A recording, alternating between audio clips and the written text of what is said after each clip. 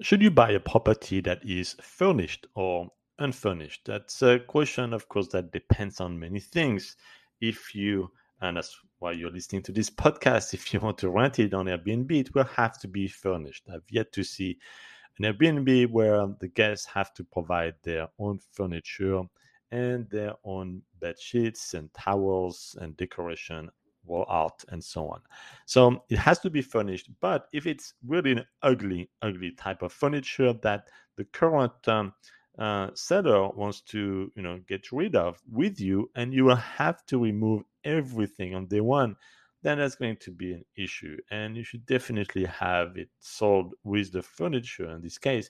But if you can use the furniture or some of it, definitely keep them all, and you can save money, and you can always do some upgrades later on, some improvement, but you don't have to start fresh, brand new on day one, because that will cost you money to furnish entirely. So look for these things that are already furnished. It's definitely a plus.